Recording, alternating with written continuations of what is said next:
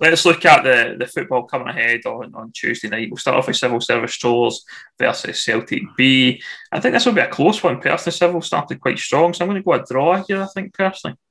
Yeah, Celtic B have really had a decent run of form. Obviously, we've mentioned guys like Owen Moffat, who seems to have been switched up front. He certainly looks like a massive talent. But Civil Service Strollers did beat Rangers B. The fact that they're at home, I agree. I think it's going to be close. I'm going to be bold, but also very cautious and go with a Civil Strollers win there. Nice. Okay, next game, Edinburgh Uni versus Cali Braves. Edinburgh obviously coming off that 7-0 defeat. Cali Braves also high scoring defeat as well for them. Cali Braves have shown flashes obviously of a bit of form at times, so I think Cali Braves will bounce back and get the result here.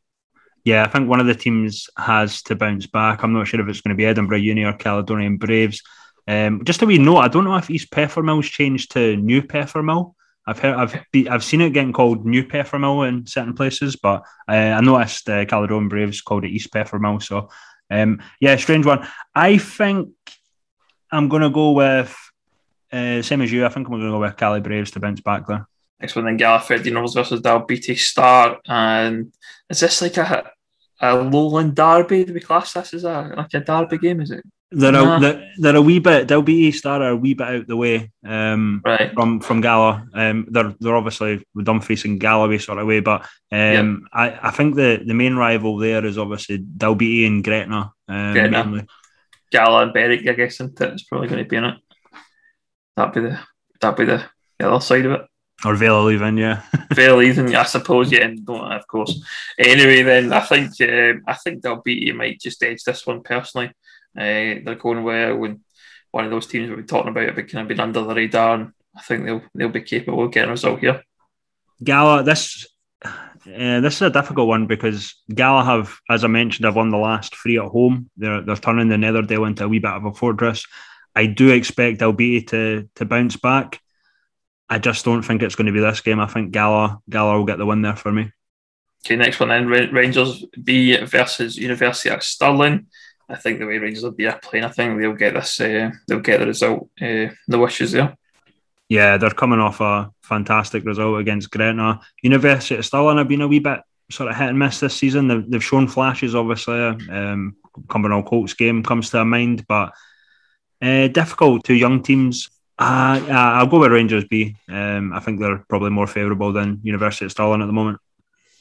We're on to Wednesday, then it's Bo'ness versus the Spartans, and I think this will be close again. I think obviously our Spartans on our side doing well. Bo'ness obviously disappointed with the result on Saturday, but I think it'll be a draw here in Newton Park. A couple of hard games coming up for Spartans. They've been doing really well recently. Bo'ness, I think they're looking at that as a sort of must win, but it's a tough game. I'm going to go with Spartans on that, actually. Okay. The next one then, Broomhill versus Berwick Rangers at the Interdrug Stadium. It's going to be a tough one. Broomhill obviously disappointed to Dunny Pace, but they have obviously got it in the locker. They could be a team like Clyde. So I think it'll be a draw on Wednesday. I've not backed Berwick Rangers a lot this season.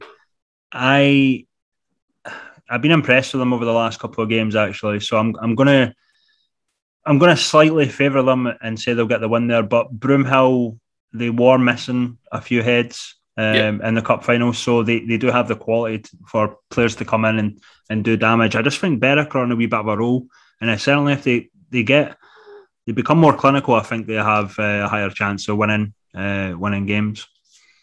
Okay, then next game is Cumbernauld Colts versus Gretna 2008 at Broadwood Stadium, and this is going to be probably quite close. Cumbernauld not doing too well. Gretna obviously having a bit of struggle there as well.